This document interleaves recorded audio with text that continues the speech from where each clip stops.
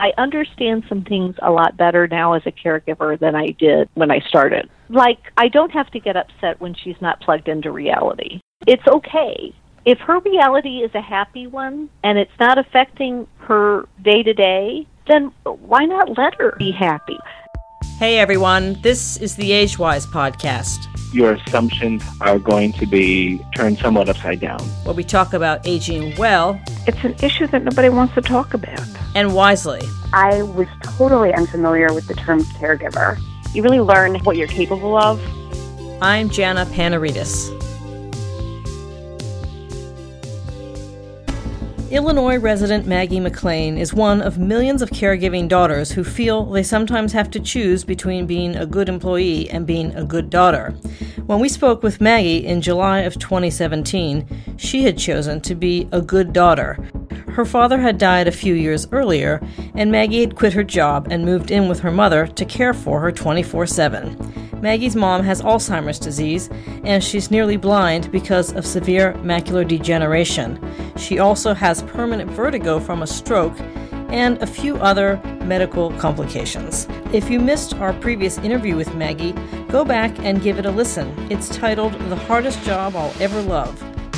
Today, we're catching up with Maggie to learn what's new in her and her mom's life since we spoke nearly a year ago. Maggie McLean joins us from Fairview Heights, Illinois. Maggie, welcome back to the Age-Wise podcast. Thanks so much, Jana. It's nice to be back. So, for folks who don't know the backstory, you and your mom have lived together for 5 years now, is it? Well, it was 4 years in December, so just over 4 years. Just over 4 years, okay. Mm-hmm. And you moved in after your father died in 2013, I think you said? Yes, right. December of 2013. Right, Mm-hmm. and you had briefly looked at some assisted living facilities, but then you ultimately decided to move in with her because you had more flexibility in your schedule than your siblings, right? That's right. And with my mom's particular problems, it was so much easier for her to have someone be with her in her own home than to have her adjust to a new facility and a new place to be. And she was used to having my dad care for her in her own home. And so I just thought it would be better for her. And I think it has been. By all accounts, her doctors seem to marvel at how well she's doing overall. They can't attribute it to anything other than probably staying in her own home and being happy. You know, I invite the little great-grands over and that kind of thing. So she has time with them one-on-one, and which is a better format for her, being at a party where they all are. Everyone pretty much comes to her. I will take her to birthday parties on occasion, particularly if she's having a particularly good day. And I think it's nice for her to be there. I think it's good for the kids that she's there. But, for instance, there was one in January, and Mom wasn't particularly well. It was very, very cold out that day, you know, with the wind chill being in the negatives, and it was flu and cold season, and there were going to be like 30 kids, and it was like, okay, and for our next talent, we'll balance plates on sticks. I mean, it's like, this is too much. Well, the difficulty level is just too high on this one. We're just going to stay home, and then we'll invite them over separately and have a little get-together over here with the parents and the child and siblings and that kind of thing. And that seems to work out very well as an alternative. And this time of year, you just kind of hunker down and try and keep her as safe as you can. Yeah, and away from any germ contagion possibilities. And ice, and I mean, they're just a million scary things. Yeah. These are the things that I stay awake at night worrying no doubt. about the germs and the ice. But at any rate, she loves seeing the kids. Let's continue to set the stage for the listeners who perhaps haven't heard the first episode and don't necessarily have the time to go back. You're divorced. You don't have kids, but as you said, you've got nieces and nephews, and they live nearby, so they're a big part of your mom's life and your life. You come from a very loving family, and you have two older sisters. You're the youngest of three girls. You referred to yourself in our previous interview as the planned child. Yes, oddly enough. I want to start with something you mentioned in the email to me, which is that your mom is in rehab. Is she still in rehab? And tell us what happened. She is. She was doing very well last year, and it wasn't too long after our first podcast that she really started to deteriorate, and her appetite, which has always been so good, just went away completely. And I was fixing all of her favorite things and just begging her to eat. And I mean, if I could get 5 bites down her a day, I was lucky. And so she just started dropping weight like crazy. And of course, that's not a healthy thing. And so I finally got her into her primary care, and she prescribed appetite stimulant that takes weeks to actually start working. And but it did start working. But in the meantime, she'd lost a lot of weight, and of course that made her more frail and more susceptible to things. And she got some more urinary tract infections. And as you and probably many of the listeners know, that's such a bad thing in elderly people particularly. It's just so hard on them. And it causes her heart to get all out of whack, and then her kidneys get all upset, and it turns into like a systemic thing going on. So she was in and out of the hospital in the fall several times, and they just would keep her in bed. Well, that makes her so much weaker, and she's not ready for a marathon to begin with. Right. So over time she got weaker and weaker. Well, then this last bout, she had a UTI, but she went in because her heart was all a mess because of the UTI. And so she was in the hospital, and over the course of maybe 6 weeks, she'd been in and out maybe 3 times. And so the hospital said, look, she probably needs to go directly to rehab instead of directly home. And she was weak enough that I had real concerns about bringing her directly home and my ability to care for her adequately here at home. And Mom has been in rehab twice before. Once when we happened to be in Florida when she got very ill, and she ended up with a stent in intensive care there, and then she was in the hospital for a while, and then she was in rehab for almost 3 weeks before I could bring her back home. And then another time locally here, she was in a rehab facility for 2 or 3 weeks. And for Mom, rehab has been a very scary and depressing thing for her. And part of that is because of her very poor vision.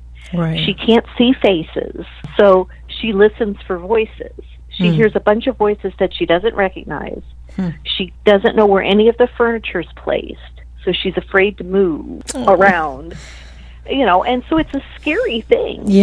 And every day, I'd be there. I'd get there the minute I could in the morning, and I would stay until, they were ready to boot me out at night.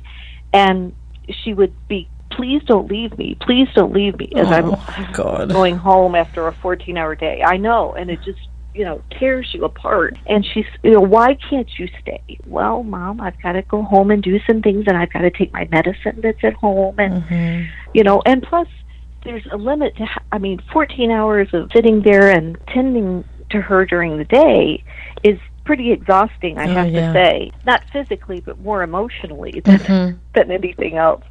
And so we had resisted further attempts at rehab, but this time I really thought it was necessary. And I went and physically, this was not part of the hospital suggestion, but I just physically went and looked at some of the facilities that they were suggesting as possible places where she could go for a rehab. And I went and looked at them. I went unannounced. I just walked in and asked, explained the situation and said I'd like to just look around and ask them questions and that kind of thing. And how were you received? Very well. At the places where I would have considered her going, I was received very well. The other ones, if they acted like they were taken unawares and they had something to hide, well, then they were off the list anyway. The place that she ended up, I walked in and it smelled like something familiar and nice. Okay. It wasn't an unpleasant smell. Okay.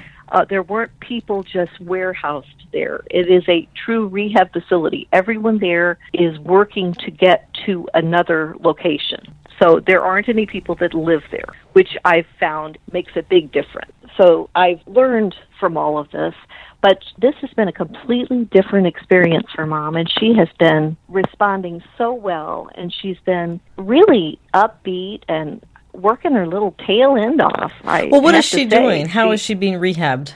They do physical therapy, occupational therapy, and speech therapy. And when they speech therapy, when she has a really bad urinary tract infection, a lot of times her speech will become affected, which is an odd. I mean, the first time this happened, I thought she'd had a stroke because her speech was slurred and what was coming out didn't make sense. And she'd look at me like, I don't think that made sense. I think, well, I'm glad you don't think it makes sense to me. It's so interesting that you said that because my mom had a UTI too, and she was saying very strange things. I wonder if that's a typical manifestation of UTIs. I think in elderly people, it is not an unusual manifestation. Confusion on a bunch of different levels. Yeah. And Mom will hallucinate, and she will just know she's seeing things. You know, she will know that she's seeing a person that she hasn't seen in years. And the person that she hasn't seen in years is still the age they were when she last saw them. So all of her college friends are still that age. And she'll say, he's such a nice young man. And I'll think, well, if he's still alive, he's darn pushing 90. but, you know, I just keep these things to myself. And it doesn't matter. Yeah, it doesn't make a difference. The truth is, it used to really bother me when she wasn't always plugged into reality, and I thought she has to understand. And the truth is, she doesn't always have to understand. And what she hallucinates is almost always a happy thing. It's very seldom anything unpleasant or scary. So why not let her be happy? If it's not going to matter, because she's got me as the buffer to take care of things. The firewall. Why not let her be happy? Yeah, why not let her be happy? And in her world, very often, Daddy's still alive, and her parents are still alive, and her father died. You know, my grandfather died when I was in 5th grade, so he's been gone a long time. But very often, they're all still alive, and her grandmother is still alive. Well, you know, she'd be like 150, but she's still alive, and, you know, it doesn't hurt anything. And I've come to that realization that she doesn't have to always be plugged into reality. Reality can be hard, and if she can be spared some of that and be happy, and there's somebody to take care of the details, then why not? It doesn't hurt a thing.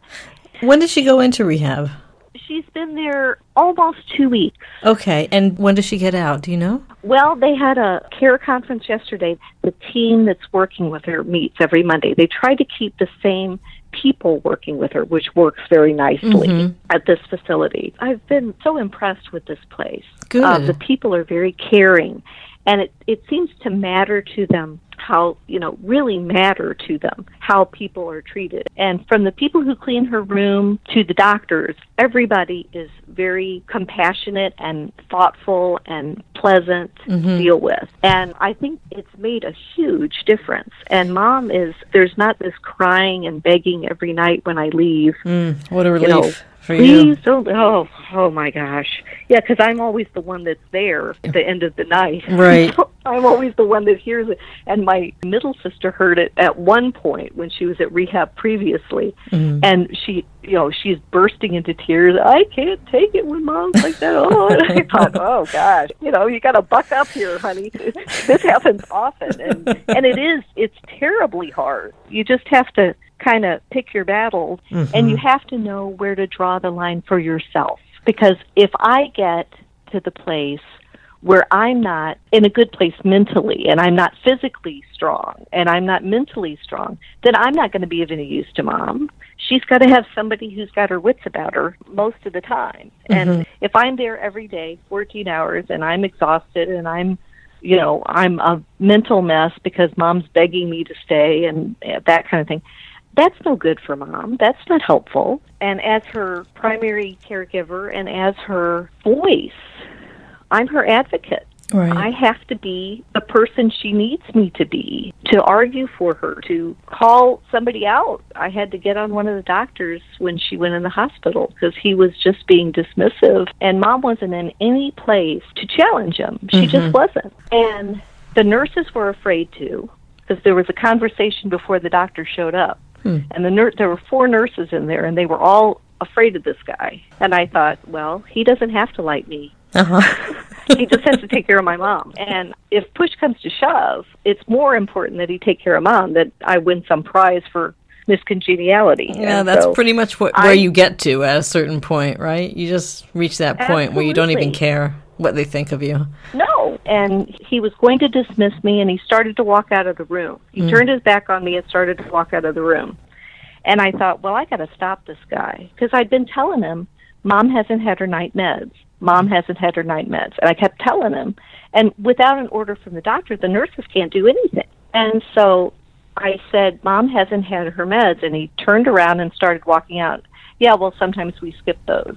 And it's like 3 o'clock in the morning. Oh. And I'm exhausted, and I'm worried about Mom. And he is acting like I'm a nitwit. And I'm not medically trained, but I know Mom. When do you anticipate her getting out? They just had a meeting yesterday. Okay, right. And I was invited to be there. And they Okay. said they don't have a projected date yet, but that they will reevaluate her on Monday. Okay. And then we'll talk again after that. So I would anticipate within the next week, based on what I've seen in the last 2 days, that she's able to do. She's stronger than she's been in quite some time. And has she gained some weight? She hasn't lost any, which being in That's a good. facility like that is quite Surprising. something. Yeah. She's actually gained a pound or 2. In fact, one of the things that I was interested in about these various places, too, is where does the food service come from? Because if she's not going to eat, then she's not going to get stronger. And it's affiliated with a hospital here that she not only tolerates the food well, she affirmatively likes the food. And, you know, if she's not going to eat, she's not going to get well. Right. Do you want And, to tell us the so name that- of the rehab facility? We're not here to Yes. promote anything, but it sounds like a great facility. And for people who live in the Fairview Heights, Illinois area, which is close to St. Louis, right? Yes, it's just across the river from St. Louis. It's called Memorial Care Center. It's Okay. affiliated with Memorial Hospital in Belleville, Okay. Illinois. I grew up in Belleville. Great. So that's the name of it, Memorial Care Center. And Okay. I've just been so pleased, and it's really been a game changer with regard to how our family and Mom in particular. And well, Maggie, so, how has it been for you to have the house to yourself? weird. It's been very strange. In fact, the first few nights, I'd wake up in the middle of the night and think, oh, I've got to check on Mom. Only to realize, oh, well, wait, she's not here. Because it's not uncommon for me to wake up several times in the night to check on her. I'll bet you're getting more sleep. I am getting more sleep, which is nice, and more continuous sleep than interrupted sleep, which is my normal method of sleep. So that's been very nice. But I find, I thought, oh, well, I can get all kinds of things done. But what I find is when I'm home, I feel like I should be with Mom. And when I'm with Mom, I feel like I should be at home doing. So no matter where I am, there's this, oh, no, I should be somewhere else doing something else kind of guilt complex going on that follows me around. And I was just thinking this morning, if they do release Mom next week, I'd really like to have this done. How can I get that done? A small window now where you have to get things done. Exactly. And so I'm trying to gauge now what I can get done. Now, on the weekends, I'm usually around with Mom less because I figure my sisters could come by on the weekends. And for the most part, they will come by.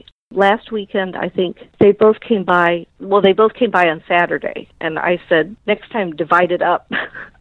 if you could, because it works out better. That's something that they wouldn't necessarily have thought of, but you desperately need. Right. Yeah, because then if it means that I don't need to go there that day, then I have a whole day that I can be doing laundry and doing little projects at home that I would never, ever be able to get finished with Mom here. And that's something that just doesn't occur to a non-caregiver. No, it doesn't. Because, their position would be, well, why weren't those things done before? Well, the last time we spoke, you said that your siblings just don't get it. I mean, it sounds like they're not as removed from the process. Maybe it's just because your mom's in rehab, but it sounds like they're a little bit more engaged now. Do you still struggle with them and their attitude? Yeah, I do. I do. Still a lot of second guessing? Yes, like when she's in the hospital and when she's in a rehab facility, then I'm constantly peppered with texts with questions, which is fine. I mean, of course they want to know. She's their mom too. Sure. They have questions. But there is second guessing, and that can be frustrating because I'm but one person, and I'm trying to, and they're sitting there at work and they're thinking of all these things and, well, what about this? Well, what about...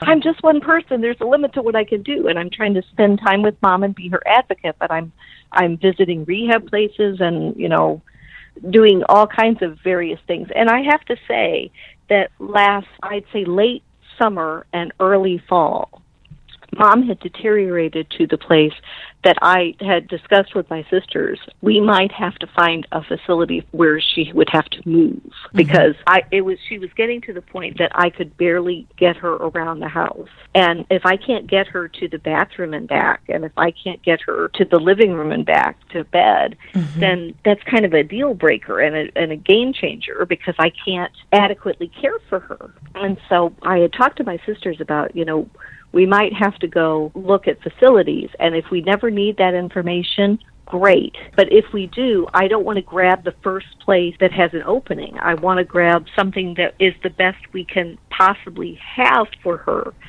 Something that we can afford, for one thing, but that we like and that, where we've already had contact with them and we've asked questions. And I invited them to come with me. And I said we can set up times to go that are on the weekend so that you guys can come to without missing any work. Now, before that happened, we were sucked into this going back to the hospital often thing, and so we never had a chance, really, to go look at places. It is my contention that we still should do that, because if we ever get to the place where we need a facility where Mom would need to move, I still say it would be better to have all of that done in advance, where we can ask questions and make a decision when we're not under such duress. But whether or not, when the pressure's not on, I can get them to spend some of their weekend doing that kind of thing, Yeah, well, that might just be have to see. An executive decision you have to make. It might be, but that's typically where they want to get very involved, interestingly enough. And, they kept peppering me with questions about the rehab, and I'm fine with questions, but why can't you get her in a single room? Because when I first got her there, I couldn't get her in a single room. Yeah. And I said, there's not one to be had, and I think this is the right facility. But I did talk to the doctor about it, and within 2 days, she was moved into a single room. So I was very grateful that we were able to have that done within just a couple of days. But that was of great concern at the beginning, but I knew that it probably was going to be a short-term situation, but they were very concerned, and rightfully so. What's your advice for listeners who are dealing with siblings that may be difficult, if you have advice? Well, my advice would be to engage them, or at least offer them opportunities to become engaged, because by including them and asking them, do you have questions? You're not going to be here when the doctor comes next. Do you have any questions that you'd like to ask? And I solicit that kind of information from them so I can get answers to questions that they may have that I don't. And that seems to help. And it includes them. And I think they appreciate that.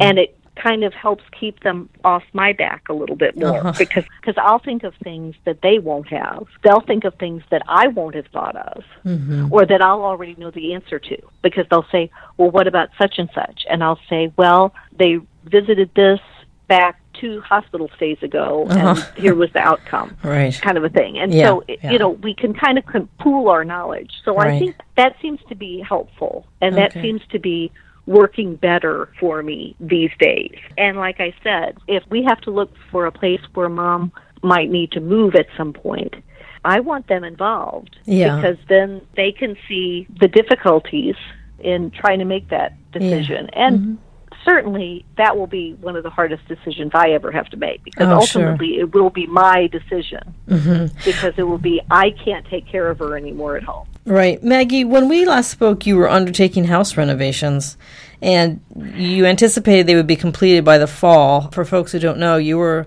sleeping on a love seat in the living room for 4 years, right? So you were in the process of converting your dad's old study into your bedroom, and you were also redoing your mom's bedroom. So where are you on the house renovations? Well, just about the time the crux of that would have started to happen was when Mom quit eating, which was particularly bad timing on all levels. And so I have a house full of things to renovate with that I haven't been able to renovate with as yet. The study is still partially dismantled, but not completely dismantled. I'm still sleeping on the love seat. And then Christmas came. I mean, just about the time I thought, okay, maybe I can come up for air long enough to get the bed assembled. Then it was Christmas, and it was, no, okay, now we got to get the living room so that we can put the tree up, and I've got to get all the presents bought and wrapped. And Mom kept saying, I haven't bought a single gift. And I thought, oh, yeah, you have. The Internet is our friend. We've bought lots of gifts. And I know the UPS and FedEx guys on a first-name basis. And, and I was dragging things in from the front porch on a daily basis. But so we have not been able to finish that. And in fact, I just got off the phone with IKEA this morning, rescheduling yet again the furniture assembly. But I anticipate that will be able to be done in March. So as long as that happens in March, then things can start falling into place. But there's a lot to do before that March date to allow that all to happen. And so it depends on what's going on with Mom. If she's in another week or two, I'd say that actually helps the odds that will actually happen. Everything's written in pencil at this point. That's how my life is. Right. It is not my own, and everything is always written in pencil, because otherwise there are too many scratch-outs. Because it can turn on a dime. When Mom was here with me in the house, I wouldn't know till I go in to wake her up what kind of a day we were going to have. Yeah. How lucid is she today? Where is her mind today? And then there are those precious days when you go in to wake her up and she is there. You mentioned that the last time we spoke, and I was going to ask how her Alzheimer's has progressed since then, if you've noticed any changes.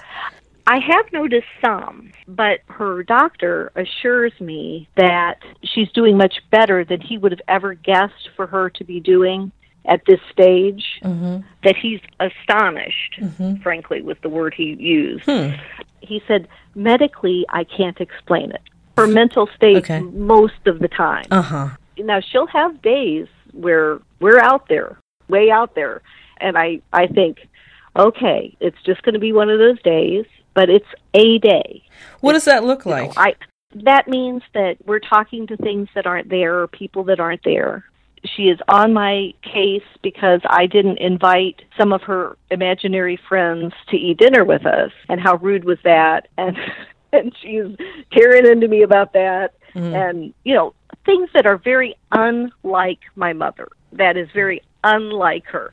And one night, she just wouldn't stop talking to them. I mean, she just kept talking and talking, and she wouldn't go to sleep, and I was exhausted. And she wouldn't stop talking to them, and I said, well, Mom, it's time for your friends to go home now. And I know that seems rude to you, but it's very late, and everybody needs some rest. You need rest, and your friends need rest, and they can come back tomorrow. Wow. And she said, oh, well, that is rude. And I said, well, truth be told, they're probably tired too. So let's just everybody take a little break so we can all get some sleep, and they can come back in the morning. Wow. And you just have to kind of suspend belief sometimes, and that seemed to help. As it turned out, she had a UTI. So all roads lead back to the UTI. They do.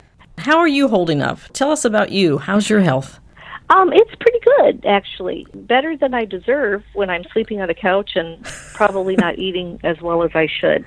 And I eat better when Mom's here, I would say, because I'm cooking meals and stuff. It's easier to just kind of skip things when she's not. And I've lost some weight, which I wanted to do, so I'm happy about that. It feels good. It was a good thing. It wasn't a bad loss of weight. It was a good loss of weight. When was the last time you had a checkup? Actually, it was in the last month. Good. Self-care. if I'm the weakest link, then Mom's in trouble. I've got to stay healthy and strong. So I'm good about getting my flu shot, and I'm good about taking care of myself, because if I get sick, Mom's in trouble. Yeah, the wheels fall off the wagon. Did it take you a while to realize that? Yes, it did. And when I really realized it was 2 years ago, when Mom was in the hospital with yet another UTI, and I got a blood clot in my leg. And I must have had it for 2 or 3 weeks before I finally did something about it, because I thought I just pulled a muscle. It didn't feel like a blood clot. I mean, like you'd think a blood clot would feel. It felt like I pulled a muscle. So I just thought, oh, I'm such a klutz. I probably did something goofy. And so it turned out that I had blood clots in my leg. And, they were, you're not walking anywhere. You know, stop walking. We're going to put you in bed and you can't move. And I was in ICU and Mom's in the hospital, and she's completely confused because her person isn't there. Right. Oh, and she let me have it. She was so upset. Where have you been? You've been ignoring me. Maggie, do you feel like your relationship with your mom has changed even since we last spoke? Yes, I do. You get closer, but the mother becomes more childlike, and you become maternal. More maternal, and would you say? So, to her. And so when I'm putting her to bed, it's like putting a little child to bed. She's very sweet, and what will we do tomorrow? Oh. And I'll say, well, maybe we could do this tomorrow. What would you think of that? Oh, well, that would be fun. And she'll say, what will we be eating tomorrow? And then we'll talk about that for a little bit. And, it's like when you put a little child to bed, and then I'll give her a kiss, and I'll say, now you have good sleep, and I'll talk to you in the morning. But if you need me in the night, you call, and I'll come right in. Wow, what a great daughter. I don't know about it's not always that picturesque. Yeah, I'm sure. Most times. It just means you're human. I remember when we last spoke, you had been approached about doing some part-time work from home. I wondered if you'd done any work of that nature and where you are in that regard. Well, when Mom got so bad and deteriorated so much in the fall, it was late summer and fall, I would say. It was the kind of thing where there would have to be somebody here with Mom, because I couldn't do the work while I was taking care of Mom. It just wouldn't have worked. It was going to be an in-home type of work, as I recall, but it was. But you're saying even with her being debilitated, you would not have been able to swing it. No, I would have needed to have someone else here to take care of her, and I would have needed to go in a room and close the door and just do what I need to do. I'm still hopeful. Hope springs eternal. I'm hoping that I will be able to do that at some point. I'm hoping sooner rather than later, like maybe this spring, if I get the house done, then, because that has to happen first. I've got to get that done first. And then after that, maybe we can get better organized, and I could have some blocks of time where I have one of the home instead ladies come and stay with Mom, and I can go in what will then be my room. That will have a bed and a desk, and I can close the door and actually work. And the offer will still be open, is that right? Yes, it sounds like it will be. It sounds kind of open-ended at this point, which is nice. So I'm hopeful. And some other similar opportunities have popped up. So I'm hoping that I can kind of combine those into several hours a week. Because as it is, I'm not putting anything into retirement, and I'm not getting any younger. You're 55 now? I'm 55. I'll be 56 in April. And so it would be good if I were putting some things away. And two, Mom, I hope she lives for a long, long time. And she said not long ago, I hope I live to be 100. And she's 89 now, right? She's 89. She'll be 90 in June. And when she passes away, it's going to be kind of a beat the clock. I mean, we'll have to divide up the estate. I'm the executrix of her estate, so I'll have to get all that squared away and taken care of and get out of her place. And I'm a little worried about it because I think my siblings will be pressuring me to hurry up and get things done and get out. And then I'll have to find a job, and they'll have to find a place to live, and so there'll be all of this beat the clock kind of action going on that I'm going to feel. I do feel like it will be some pressure at that point. So I'd like to do some things in advance that will protect me a little bit. And one of those things, and for other listeners, you might think about this too. On my mom's more lucid days, we've talked about adding a codicil to her will that would allow me to stay in her residence after she has passed for so many months, and that the cost will be borne by the estate, just to give me some time so that it's not, okay, well, she died on the 3rd of the month, so you got until the 30th, okay, the clock's a-ticking. You're in a house, right? A single-family residence? It's actually a duplex. Okay, so you're in a duplex.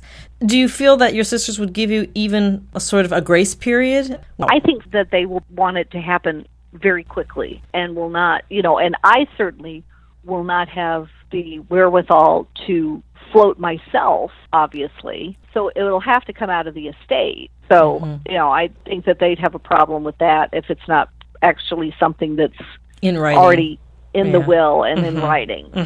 And so as soon as Mom is mentally to a place, and she has days like that now where she'd be fine, but you never know which day it's going to be.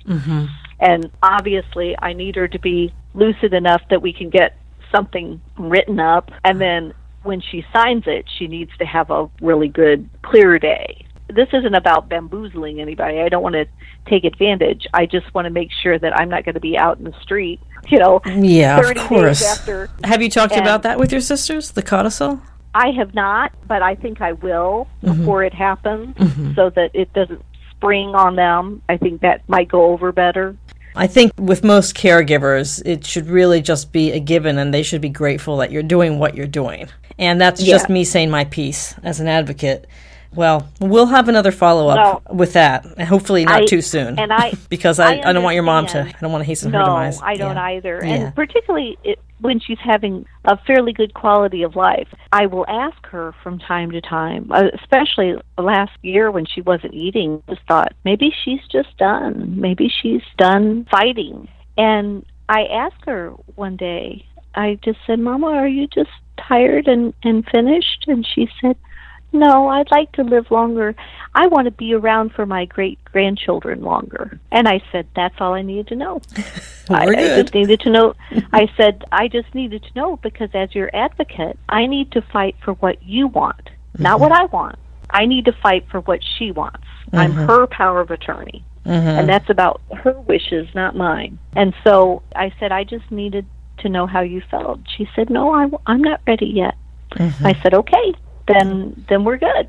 I mean, if you could have seen the difference in the past 2 weeks from where she was when she got out of the hospital to where she was yesterday walking down the hall at the rehab place, it was like night and day. And I texted my sisters and said, you just can't believe what I just witnessed with my very own eyes. She was tired afterwards, but it wasn't like she was exhausted and had to go to bed. And then the next thing out of her mouth was, when are they serving dinner? It's the highlight of the day.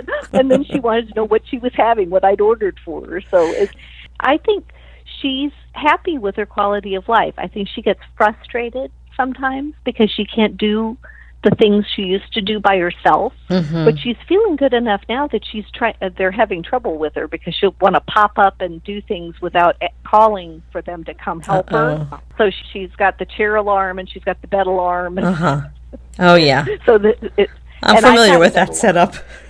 Yeah, I've got the bed alarm here at the house, too. Oh, wow. Maggie, we've talked a little bit about what you've been struggling with, but what's good in your life right now? What's good in my life? I think that being able to spend this time with Mom, I think I appreciate it more now than I ever have. I know that when she's gone, I will be so grateful to have had this time that I won't regret it from that standpoint, because we were close before, but we're much closer now. And she will look to me when we're in a situation and she's sick. She'll just look over toward where she knows I am because she's heard where my voice is coming from. And she just looks over there. Even though I know her little eyes don't see me, she knows that I'm there. And she's looking at me because she wants me to take care of her. And there is just this unspoken, well, I know you're there, so I know you're going to take care of this. We have kind of a shorthand now where we can communicate without a lot of words. I'm never going to regret that, and I'm so grateful that I've been able to spend this time with her, and that for being 90 years old and for having the problems that she has physically, she's in amazing shape, really. And she also is upbeat. I mean, the number of times that she is difficult are very few and far between. And she is normally very pleasant to get along with. In fact, that was one of the things they were telling me yesterday at the rehab place. She's so compliant, and she tries so hard when we ask her to do things in a nice way. And to this day, we talk about Dad daily, even if Mom remembers that he's gone. Talk about him, and she'll say, he was a saint upon this earth. I never deserved him. And I'll say, well, he felt the same way about you. He felt he didn't deserve you either. And I said, maybe therein lies the secret. Yeah. Well, they appreciated one another. And Mom still says, even though they might have had disagreements where they had differences of opinion, they never argued. And that's the part that is so astonishing to me. I mean, they didn't argue. I never heard them argue. Me neither. Same with my parents. We're very lucky. Yes, and it's very unusual, especially in this day and age. I think you're right. Yeah. It wasn't like they were suppressing all of this hidden anger, they were secretly seething. They just didn't get upset about things that people get upset about a lot now. And they were just really well suited, it sounds like. They were. Yeah. They were. And Mom said we were just the right fit. But what's good in my life now is my relationship with my mom. And I understand some things a lot better now as a caregiver than I did when I started. Such as? I feel like I don't have to get upset when she's not plugged into reality. It's okay. If her reality is a happy one and it's not affecting her day-to-day, then why not let her be happy? That was my hang-up, that she wasn't plugged into reality. It wasn't about her. That was about me. And so I'm a better caregiver because I've realized that this is not about me. This is about her. And just like all the years when she was my mom, and it wasn't about her, it was about me. And she did that for years and years and years and years for all of us. And so now it's her turn for somebody to do that for her. And I'm fortunate that she doesn't have days where she's afraid, where what she's hallucinating is scary or bad.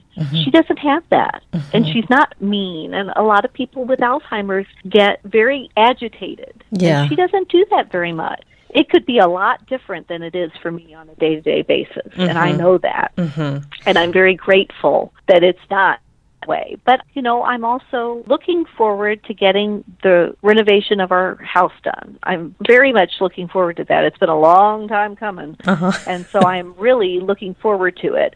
And having kind of a little refuge of my own. Well, the last time we spoke, you said this experience has made you a little more afraid of growing old. Are you still feeling that way? I am afraid of growing old because I don't have a wonderful husband by my side at this point, and there's nobody in the picture. And while I'm taking care of Mom, there isn't likely to be anybody in the picture. So, yeah, I have concerns about growing old, but I've had this really good example of how to grow old gracefully in front of me all this time. And shame on me if I'm not taking notes and trying to do even half as good as she's done. She's not without her foibles. We all have our pluses and minuses. But she has grown old about as gracefully as you can hope to do so, because it's hard to do. Our society doesn't cherish the elderly. They don't revere the elderly. And a lot of your dignity gets stripped away. So I try and treat her the way I always have, because there are pieces of Mom that still know that she's Mom. Even though she's my little girl when I put her to bed, there's still a piece of her that knows that she's my mother. Yeah, sometimes when I'm sitting with my mom, she'll just kind of rub my arm a little bit, and I imagine she's thinking, I made this. Yes, and when she looks around at her family, and she had her 3 daughters, and now we have the next generation, and now there's the great-grand generation. And I always look at her and I said, look what you did. She'll just laugh. She'll say, we had no idea. And I'll say, but look at all the wonderful people. Look at all these perfect little children that we love so much.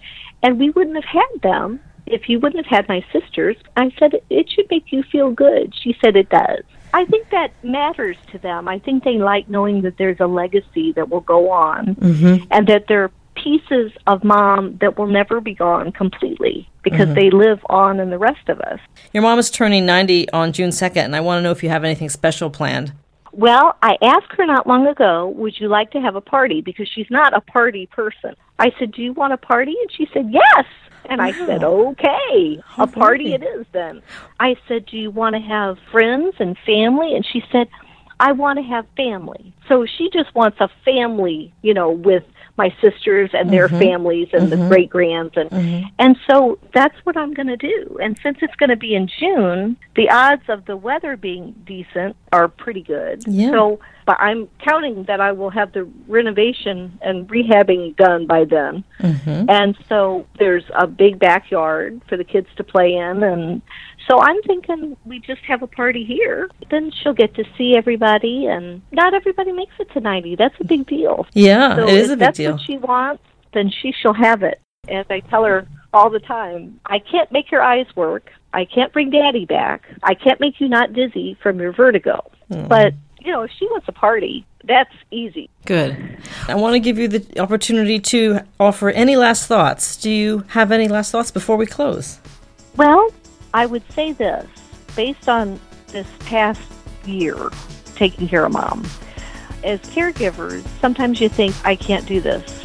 You can, but you have to dig deep. There's days when you think, I don't think I can dig that deep, but you can. And particularly if you're caring for somebody that you love, you might not love them every minute the way they're acting, but you still love them and you still want what's best for them. And you can dig deep enough to do what they need to have done. You really can. You just think you can't. So don't sell yourself short, because you're stronger than you think you are. We've been speaking with Maggie McLean, a fellow traveler on the often bumpy road of caregiving. Maggie, thanks so much for being on the show. I really appreciate your perspective, and send my regards to your mom, even though she doesn't know me. I'd like to send my regards, okay? Thank you. Okay, Maggie. Thanks so much. Okay, Talk to you later. Bye-bye. Bye. That's it for today. We'll be back next week with a brand new episode. In the meantime, if you want to hear more conversations on a specific topic around aging or caregiving, let me know. Tweet me at Jana Panaritis or find AgeWise on Facebook. And you can always call the AgeWise podcast on our toll-free number. It's 800-529-2129. And leave a message. Give us your feedback. It really helps. The AgeWise podcast is produced by me, and it's distributed on the nationally syndicated Speak Up Talk Radio Network. Thanks for listening. I'm Jana Panaritis. Remember, every caregiver has a story. I want to hear yours.